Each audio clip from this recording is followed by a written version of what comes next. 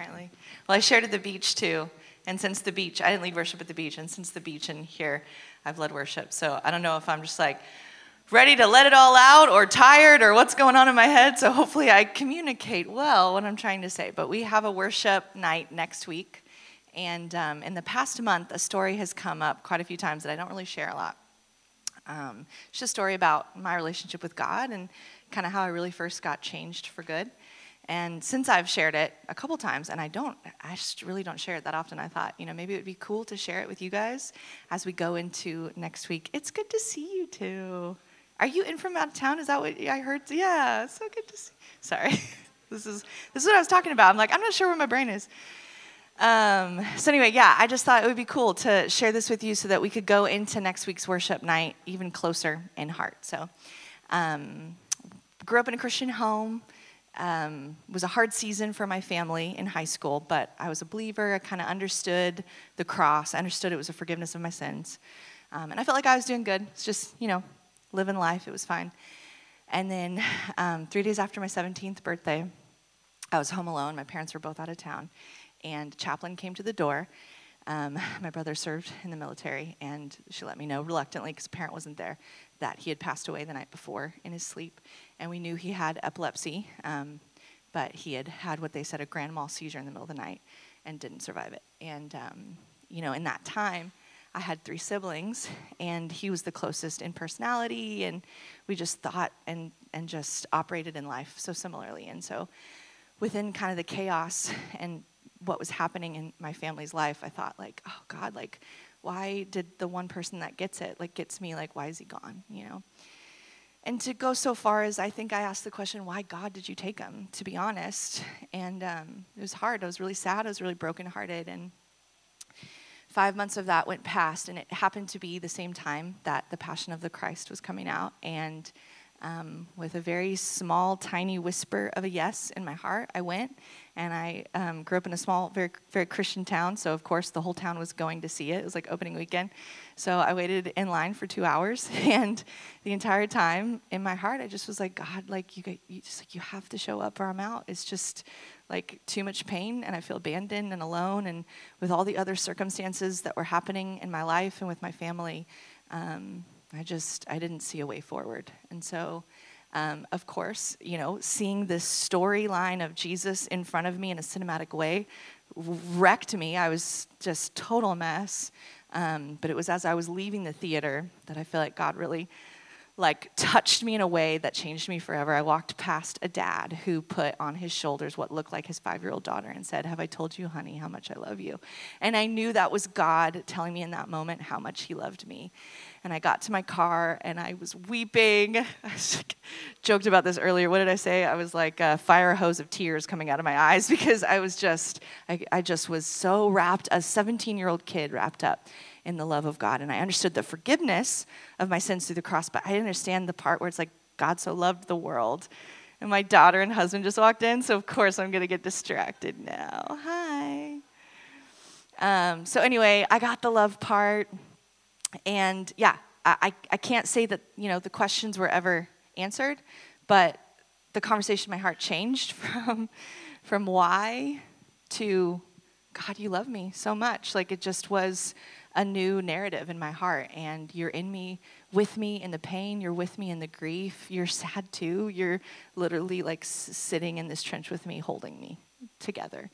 And I didn't get the love part of the cross. I got the forgiveness, but I didn't get the love. And I told my age last service, I'm not going to do it because it's YouTube and people will see. No, I'll tell you, I'm 36. So that was 20 years ago. So I haven't really looked back since. And that's really marked me. And I wasn't really in a mountaintop experience, of course. I was in a really low valley, like a seriously sad low valley. And as I've been praying about this worship night, I just want to encourage all of us, if you're not in a mountaintop season with God, if you're questioning, if you're hurt, if you were where I was, I still want to invite you to come and duke it out with God. And he can handle it. He just wants to be with us. He just wants to be with you. And so still come. If you are on a mountaintop season with God, come so that those of us that aren't can feel your faith in the room. And lastly, if you don't come, that's okay, because it's not about who comes or who doesn't come. We're not about that. We are just wanting to gather together and worship and see what God can do. But I think the one thing I want to challenge all of us is what I was challenged with as a 17-year-old girl, was what I let God put me on his shoulders and let him just tell me how much he loves me. And so that's what I want to leave you guys with. Come, don't come. I would love for you to come. But if you come, let God be that to you wherever you are. So it's Thursday night at the Pedophile's home, 7 to 7:30. We'll greet each other. We'll hang out a little bit. 7:30 to 8:30, we will worship, pray, take communion together, and then we'll end at 8:30 pretty sharply. So thanks, guys. Thanks for listening.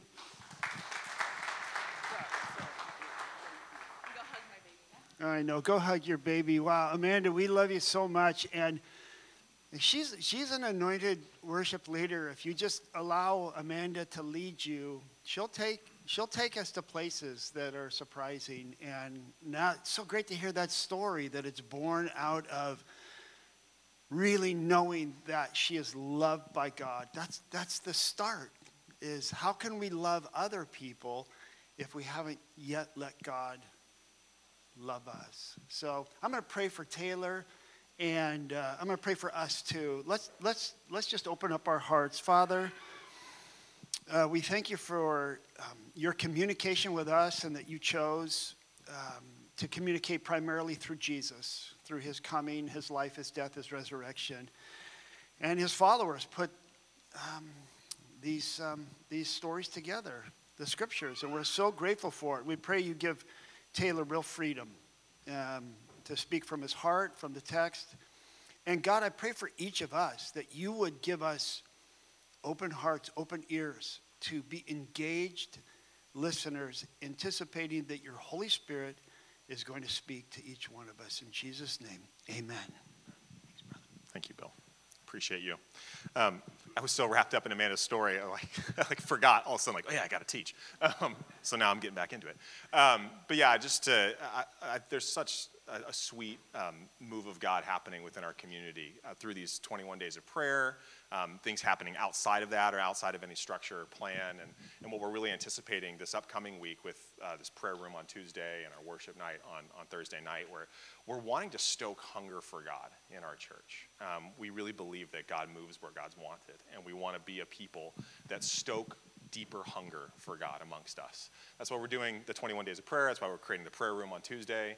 That's why we're worshiping. And then we know there's so many other wonderful things happening in our own individual lives and callings and space that doesn't have anything to do with a plan or an organization. But we're wanting to be a people who are going deeper in our hunger for the Lord. And that's what this is all about. We've been in a series in the book of Elijah for the last several weeks. I'm going to continue on with that. So we're going to be in Elijah chapter 18. You guys can turn there if you want to pull that up on your phone, or you got your own Bible, hard copy that you want to read along with. I'm going to read verses 17 and 18. That's where we're going to zoom in on this one specific interaction between Elijah and King Ahab, and we're going to let God speak to us through that. So I'm going to read 1 Kings chapter 18 from 17 to 18.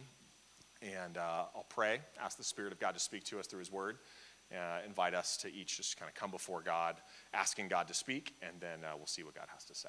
So, 1 Kings, chapter 18, verses 17 to 18. Elijah's coming to Ahab. The context is there's been a drought for 3 years that Elijah, speaking on behalf of the Lord, predicted would happen as a wake-up call to his people who've kind of gone astray, particularly King Ahab, who's gone astray. And then here's where we pick it up. So Elijah comes to Ahab. And when Ahab saw Elijah, Ahab said to him, "Is it you, you troubler of Israel?" And he answered, "I have not troubled Israel, but you have, and your father's house, because you have abandoned the commandments of the Lord and followed the Baals." 2 verses. It's God's word for us this morning, written by a human author in their own language and context and style, but inspired by the Holy Spirit. And every time we open up God's word, he has something to say to us. So let's pray right now and ask that the Spirit of God would speak to us. Would you guys pray with me?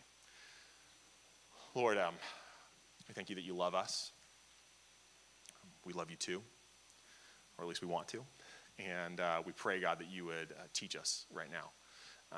Open up our hearts as we open up your word. thank you that you speak to us through your word. It's living and active, and we pray that you give us open hearts to receive. Right now, just in the quiet of your own heart, I'm going to invite each of us, in whatever words make sense to you, just to ask God to speak right now. So just we'll have a moment of quiet and just ask God, God, would you speak to me?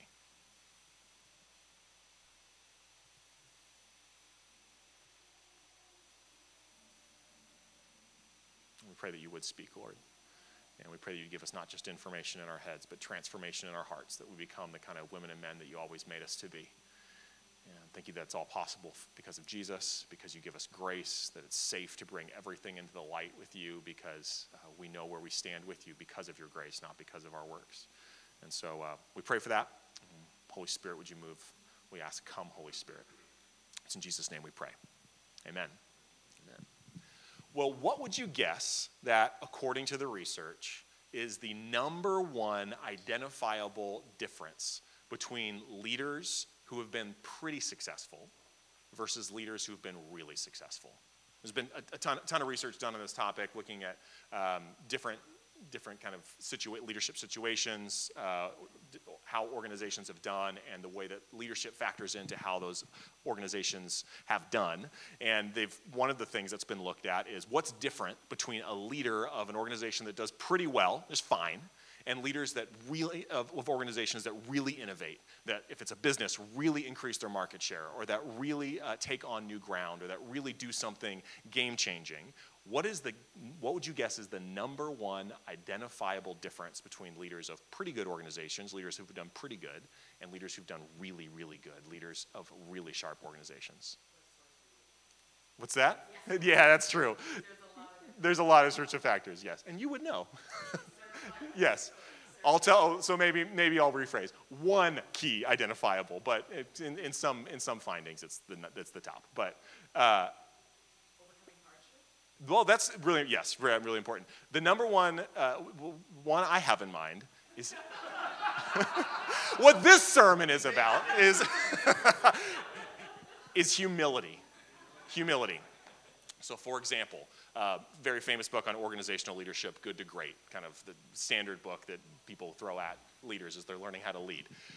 One of the premise of the book is Jim Collins, who's the head researcher summarizing the findings in the book, is looking at the difference between organizations that stayed kind of average amongst their field versus organizations that rose to the top, went from average to rising to the top. And from a leadership perspective, the top kind of identifiable feature of leaders of these organizations is humility. So here's how he puts it in Good to Great. He says, in contrast to the very eye-centric style of comparison leaders of companies that stayed mediocre, we were struck by how the good to great leaders didn't talk about themselves. It wasn't just false modesty. Those who worked with or wrote about the good to great leaders continually used words like quiet, humble, modest, reserved, shy, gracious, mild-mannered, self-effacing, understated, did not believe his or her own clippings, and so forth. The top difference that they identified in their research for what made the leaders who led organizations that made a jump to greatness was humility. Humility is powerful. It's powerful in leadership. It's powerful in our interpersonal relationships. It's powerful in our relationship with God and ourselves, as we're going to see here in a moment. There's something powerful about humility. And as those who've been following the story of Elijah, if you're familiar with the story of Scripture at all, this should not come as a surprise. Because when you take a look at the narrative of Scripture that's been building up to this point in the story of Scripture, not even going beyond the story of Scripture, if I had started right now with Genesis chapter 1 and read all the way up to 1 Kings 18, which I wouldn't do to you because I love you and I care about your sweet little attention span, my attention span, couldn't possibly do that in one sitting. However, if we were to do that, what we would see over and over and over again is this theme that keeps coming up. Because the narrative of Scripture is a story primarily about God, who God is, and his redemptive love for us that he's working out in his people up to this point of the story and ultimately culminates in Jesus. But from the human side of things, from the human response to God, there's a theme that comes up over and over and over again. It's the theme that in the New Testament, the writer, 1 Peter, in 1 Peter 4:6, and James in James 5, quoting an Old Testament proverb, sum it up perfectly. Sum it up like this, that God opposes the proud, but he gives grace to the humble. God opposes the proud, but gives grace to the humble. And it's a theme that comes up over and over and over again. Starting in the very opening of the opening sections of the biblical narrative, we see that time and time again, God tends to choose the younger sons to work through the younger sons instead of through the older sons. And this is in a culture where being the firstborn son was everything for the family honor, the family lineage, for receiving an inheritance. Like the firstborn son was the son of the family, the one to carry on the family. And yet God subverts that and over and over again chooses to work through the younger son, chooses to work through not the one that the high and lifted up, but through the humble. In the narrative of the Torah, the first 5 books of the Bible, God must say 5 billion times. Not actually possible for him to say 5 billion times in that span. But he says it over and over and over again. I haven't chose you because of anything about you. Like, go read the book of Deuteronomy, and it comes up over and over and over again where God says, I didn't choose you because of you. I didn't choose you because you were a great nation. I didn't choose you because of your moral goodness. I didn't choose you because of your righteousness. I didn't choose you because you were the right sort of people. I didn't choose you because you were some big asset. I chose you because I love you. I chose you because of something about me, my graciousness, my unfailing love for my people. God shows over and over again. He opposes the proud, but gives grace to the humble. At these key moments of the story, and Scripture really double clicks and highlights on this, that in a society that is deeply patriarchal and very hierarchical in terms of its social structuring, there's some key moments that God chooses to use through women of particularly low social status. He chooses to work through a person who in that society would have been the least likely person that you would think would be the hero of the story, the person that God would work out his redemptive plan through. And yet there's these key moments of the story where God chooses to use someone who in those cultural terms would have been the lowly. God opposes the proud, but he gives grace to the humble. And even in the overarching narrative where Elijah takes place, so Elijah is part of this kind of, the story of Elijah is part of kind of a unit of Scripture that's kind of the story of God's working through his people Israel. And so there's 1st and 2nd Samuel are kind of like a unit, one narrative unit, and then you've got 1st and 2nd Kings that form a narrative unit, but they go together. They all kind of flow seamlessly as one story. And so in 1 Samuel, where it begins, the whole story that the book of Elijah takes place in, the unfolding story that it takes place in, it is framed through this one story, the zoomed in microcosm story that kind of sets the themes for the rest of the narrative. And the beginning of the book is a woman named Hannah who's unable to have children. And in that society, being a woman unable to have children is social death. It brings you to the lowest of status.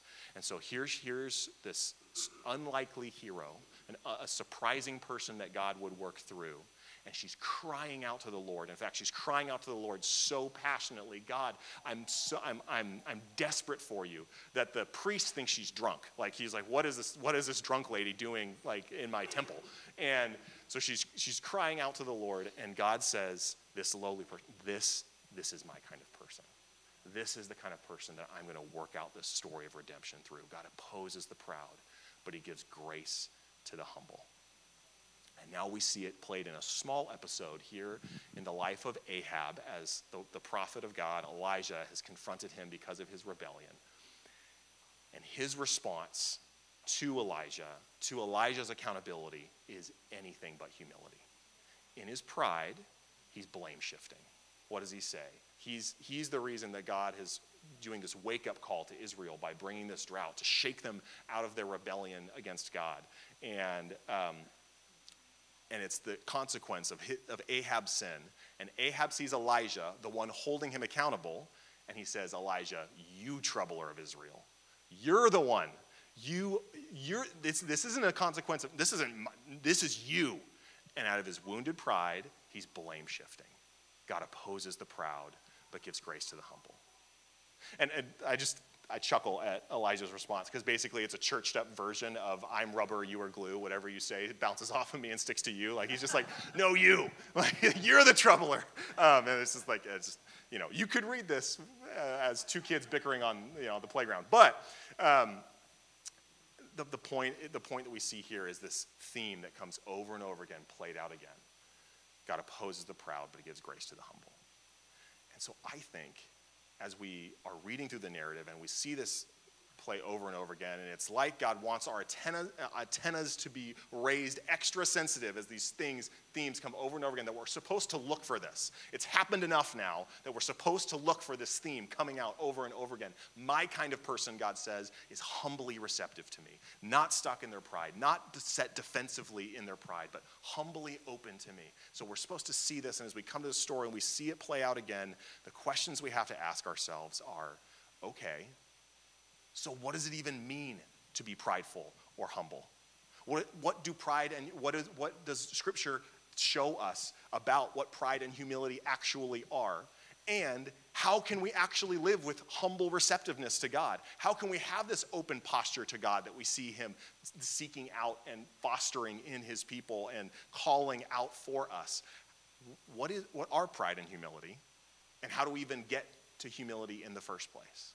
And so that's how we'll spend the rest of our time as we look at this small episode, this small exchange between Elijah and King Ahab. We're going to see the sneaky danger of pride, the surprising freedom of humility, and the one thing that can really change our hearts. Really not just give us more humble virtue, but actually give us a humble heart over a lifetime. We'll begin by the sneaky danger of pride. See, if we look at what's happening here in the life of Ahab, and even zoom out to these constant examples over and over again of God opposing the proud but giving grace to the humble, what I think we see is that pride is what happens when we base our deepest source of identity on something about us. Pride is what happens when we place our deepest source of identity on something about us. My goodness, my religious devotion, my personality, my influence, my gifts, my relational capacity. Anything about us. Pride is what happens when we base our deepest source of identity on something about us. And that's not to say we shouldn't celebrate the good things about ourselves. Oh my gosh, we should celebrate the good ways that God has made us. But when our deepest source of identity, our truest, the thing that we think is truest about us, has something to do with us, the result is pride. And practically, this means that pride expresses itself, or maybe a better way of saying that is, the symptoms of pride are much more varied than we might think. You know, when we typically think of pride, if we were just take a straw poll of like, what is pride? I think words that would come up to, first knee-jerk reaction words would be things like arrogant or boastful or defensive, all of the three of which are, yes, very much examples of pride. And yet I think pride is much sneakier than that. And we see in Scripture that I think pride is much sneakier than that. Because wounded pride, in particular, can come out in all kinds of different ways that aren't necessarily boastfulness, aren't necessarily defensiveness, aren't necessarily arrogance.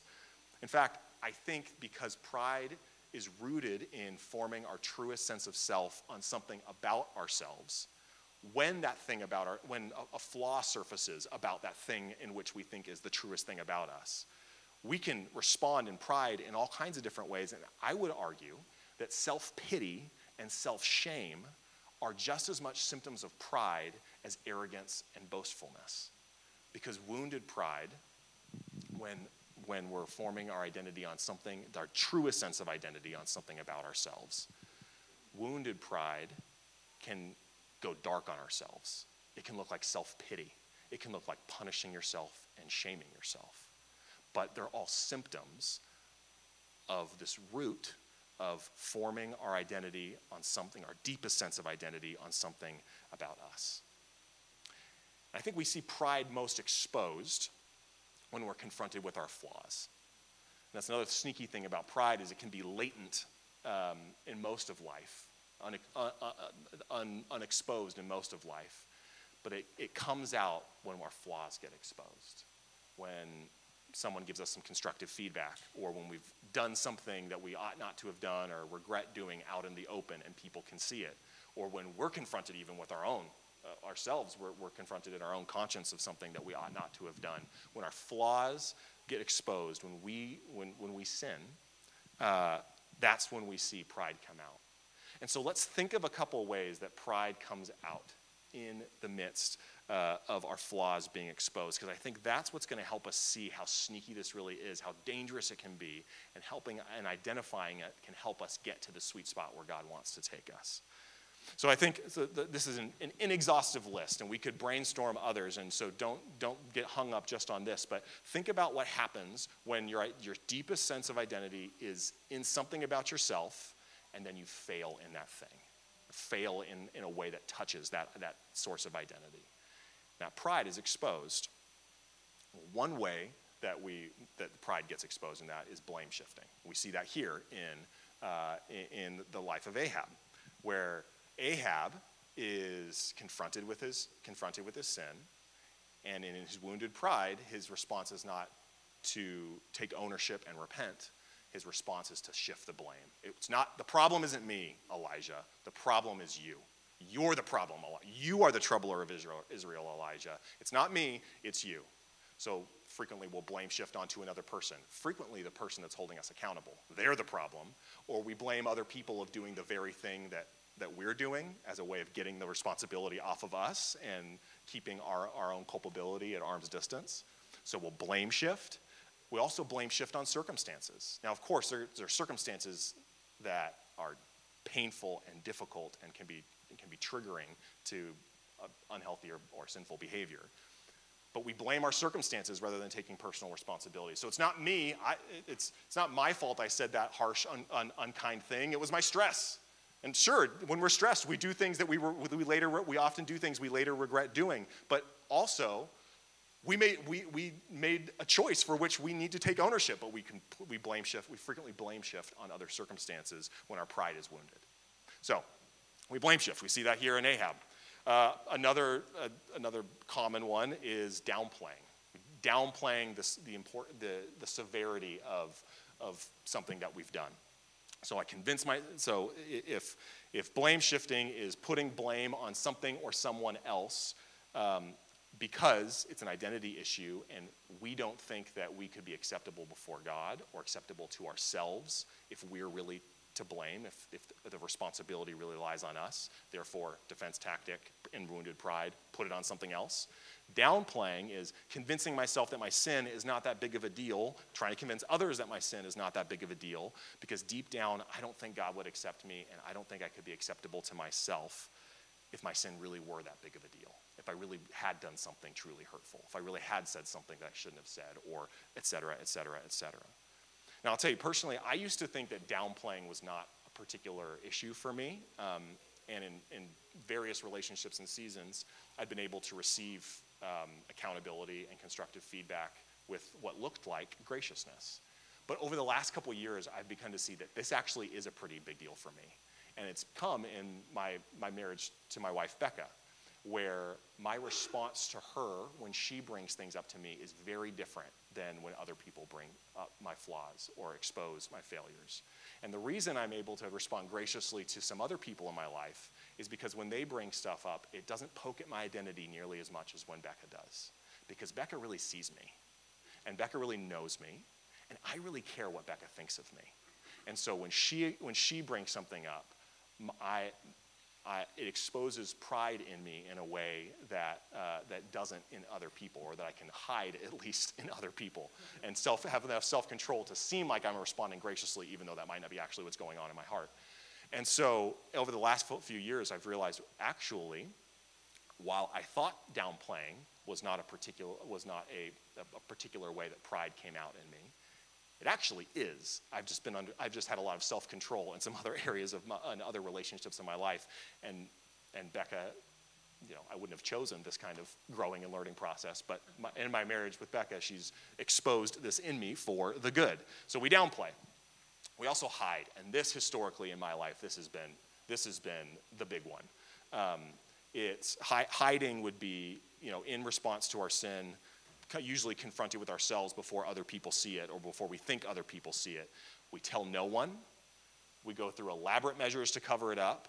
We maybe even avoid God for a little while because we're kind of like trying to put a little distance between us and God because we got a flawed view of God's character, and so we're letting him, quote unquote, cool down. Totally unnecessary. The gospel tells us that. But so we hide, and the root of it is we don't think that God will really accept us, and we don't think we can really be acceptable for ourselves if our sin really is in the open. If we're avoiding it, essentially. It's an avoidance tactic. And this has been something that has come up at several instances of my life. Case in point, when I was in college, one summer I worked at serving as a volunteer with a ministry, and I was during the day, a couple days a week, working for a beach grill, kind of like Perry's down here on the Strand. And so I was kind of like a combination server, fry cook at this beach grill. Very unqualified to do it, by the way. In the stock room of this beach grill, there was a chicken suit that at previous summer seasons for this beach grill, they had used in order to promote, the fried chicken or whatever, and someone would dance out on the Strand, or it was a boardwalk at this town, and lure customers in to eat the not very good fried chicken, and I didn't think that they had been using it this summer season. So unbeknownst to me, my boss actually had hired someone to come into the night shifts and use a chicken suit.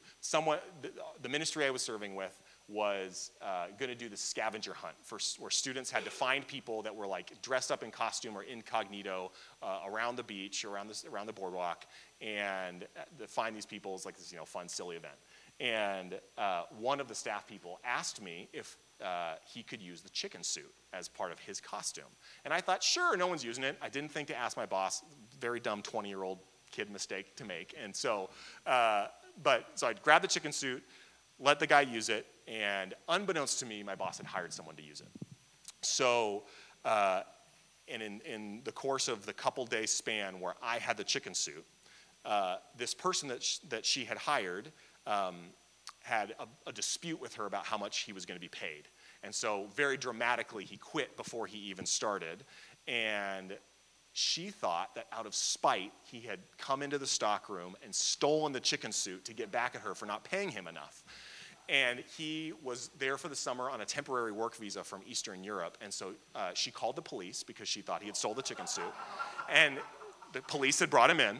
And he was in very real danger of being deported for this, of losing his temporary work visa for supposedly, allegedly breaking into the stockroom and, in spite, stealing the chicken suit. I don't know where she got the story from, by the way. I was like, yeah, I'll show you. I'll steal the chicken suit. But this is what was going on. I find out about it. I get the chicken suit.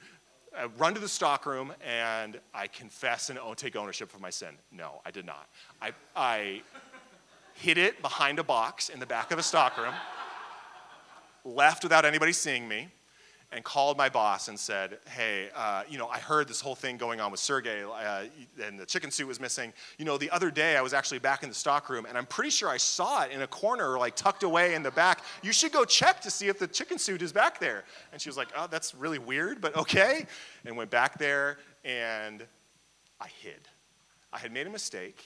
I had lied to my boss. I had taken something from her without permission. And rather than taking ownership of it, I hid.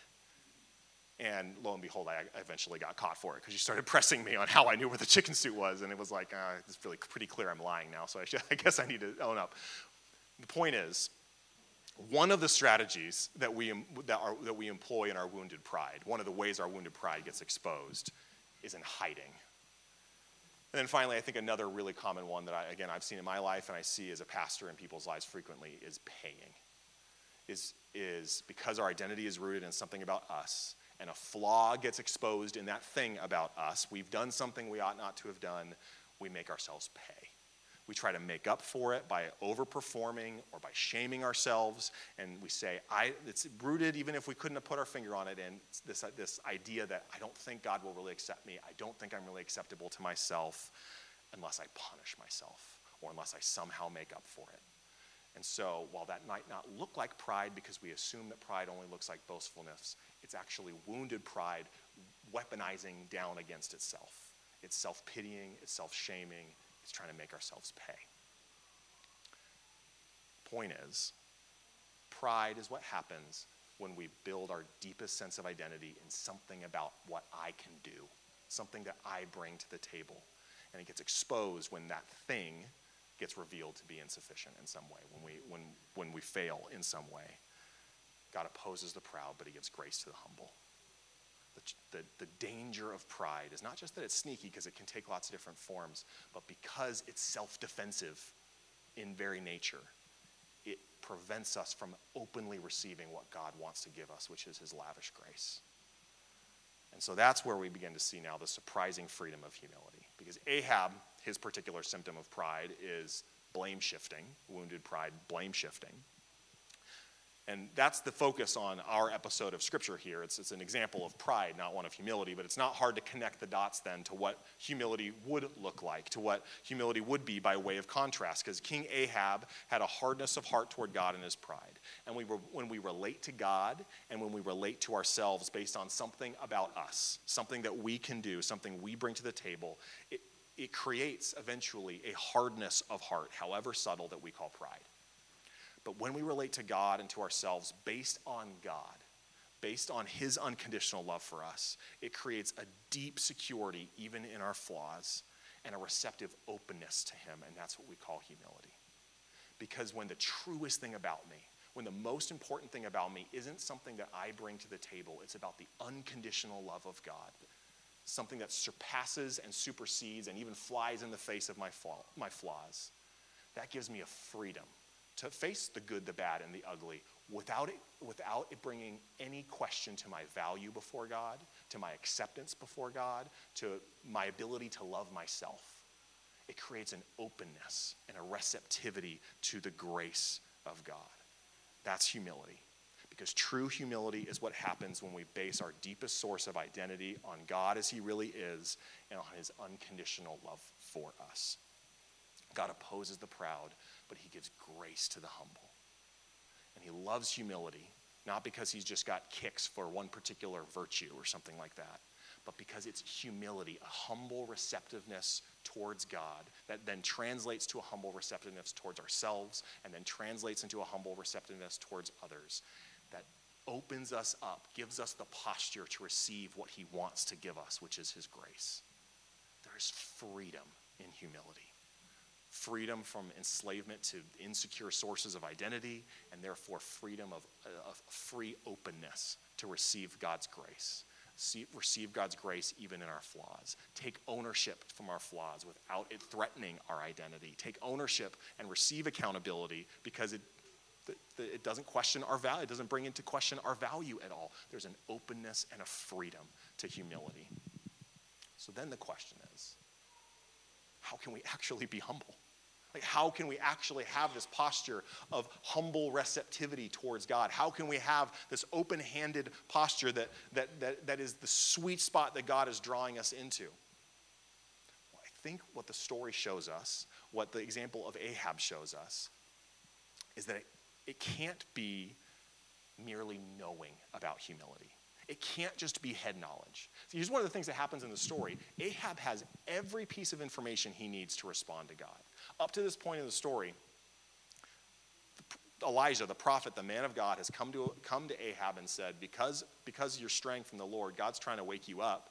There's going to be a drought until you turn from your sin. And then it happens, right? For 3 years, it doesn't rain. So the word of God comes, and then it happens just like the Lord says it's going to happen. Ahab has plenty of information to see that God is trying to wake him up. Plenty of information to see that God is revealing himself to him. Immediately after the story is what Todd preached on last week, where it's the great showdown at Mount Carmel, where the fire of heaven comes down in power onto the sacrifice that Elijah lays as kind of like a display of the reality of God. And so clearly displayed is the power of God come down. And Ahab still does not repent, still does not humble himself before the Lord. It can't be merely head knowledge. It can't just be knowing how to be humble, although strategies are very helpful in terms of actually living it out. It can't just be even knowing about God, even though that's the place that God is taking us in terms of building our identity. It has to be more than just head knowledge. Even in, I was thinking about humility, obviously, this last week as I was putting together this sermon. And, I was reflecting on probably the best book I've ever read on humility. Fantastic book on humility. It was written by a man who, a couple years after writing the book, was dismissed from the ministry that he led because of a long-standing pattern of prideful leadership.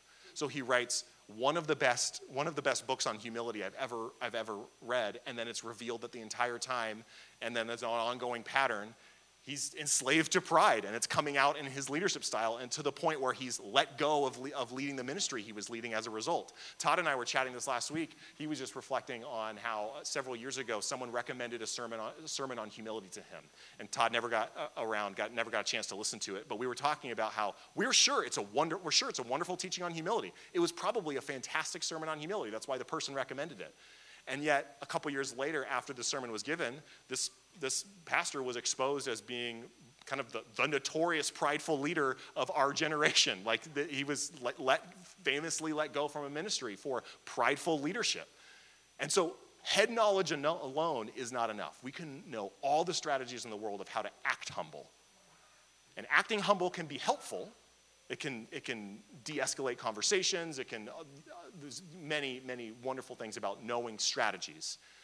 But that's not the same as having a heart posture of humility before God and before ourselves and with others. And so what is it? Ahab has all the information he needs, and yet he's not humbling himself before God. There's an episode in the life of Jesus where Jesus confronts a similar issue in a crowd.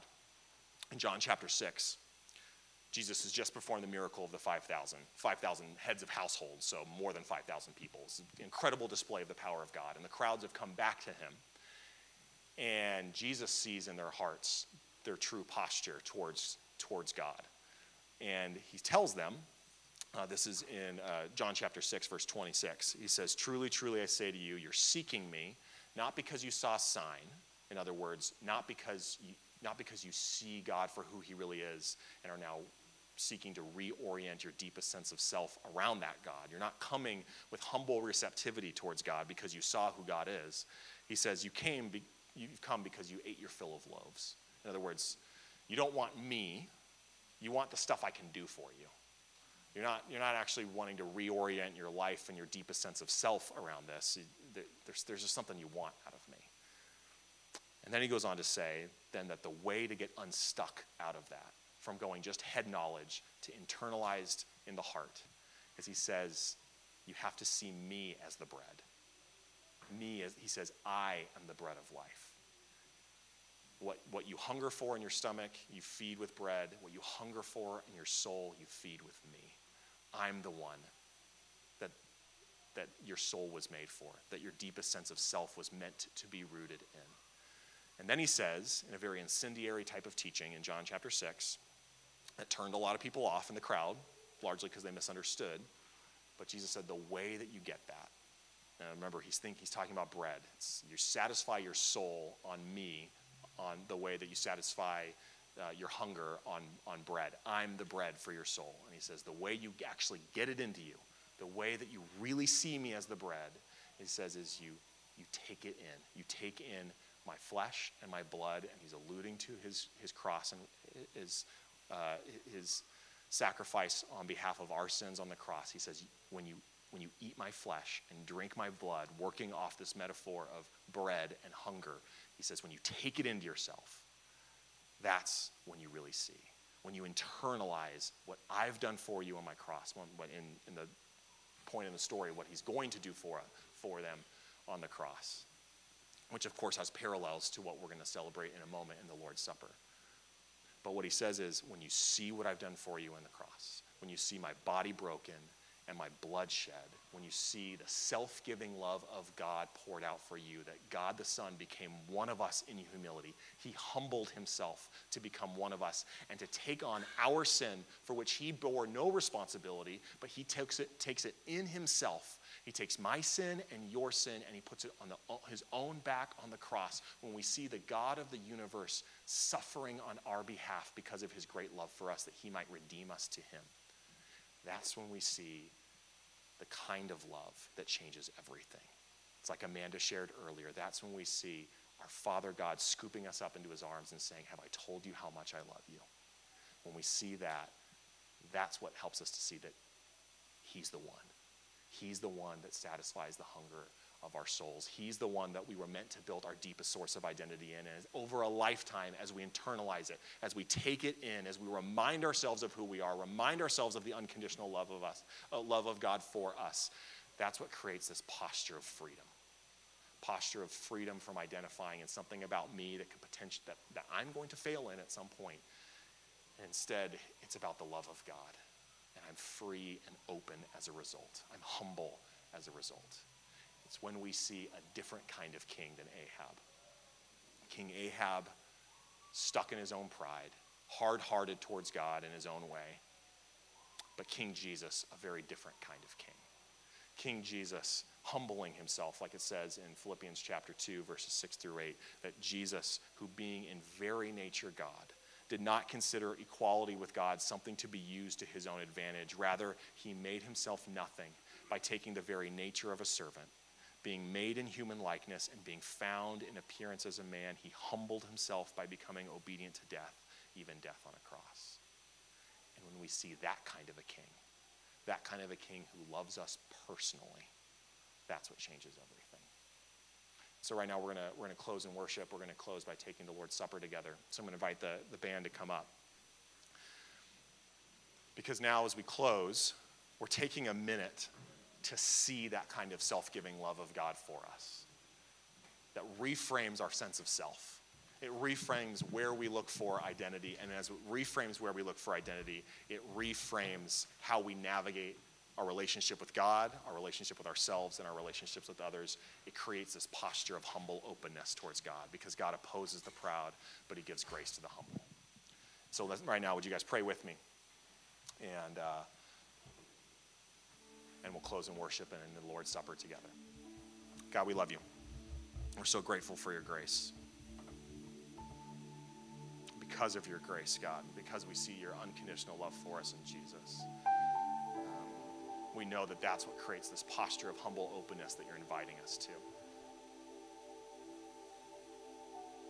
And Lord, we each struggle with pride in our own ways. Some of it looks like the stereotype. Sometimes we're defensive or boastful or arrogant. Sometimes we beat ourselves up in self-pity and self-shaming and punish ourselves. But we know, God, that neither are the sweet spot that you've invited us into. We want to have the kind of humble receptivity to you that comes from the freedom of receiving your love. And not just receiving it as the answer to a theological formula or some theory, some Bible factoid we know about, but really receiving it in the depths of our souls, having it be the truest thing about us. So we pray, God, that you would help us, give us those eyes to see. Help us to see your finished work on the cross as proof positive that the God of the universe loves us with self-giving love. So we ask for that. It's in Jesus' name we pray. Amen.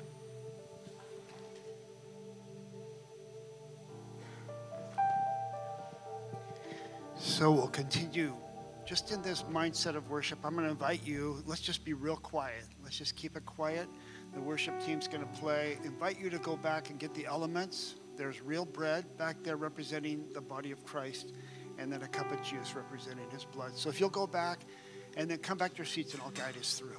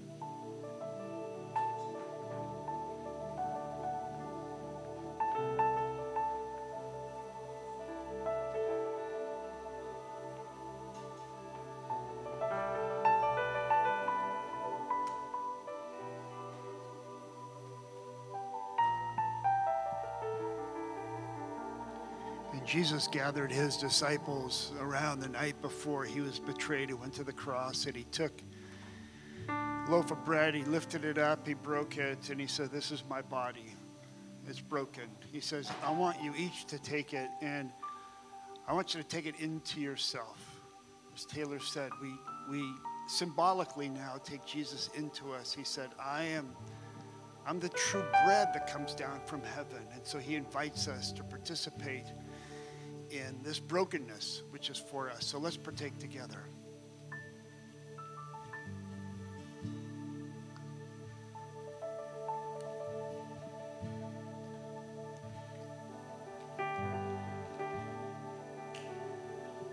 And then after that supper, he took a cup, fruit of the vine, and said, "This represents my blood, which is shed for you for forgiveness of sins." And Amanda said in her story that she was brought to the place of understanding that her sins were forgiven. But even beyond that, that she was deeply loved.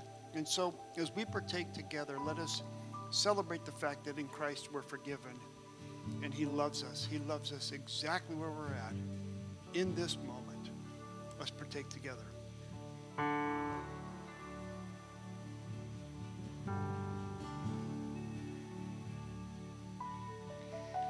Can we all stand together as we finish with worship?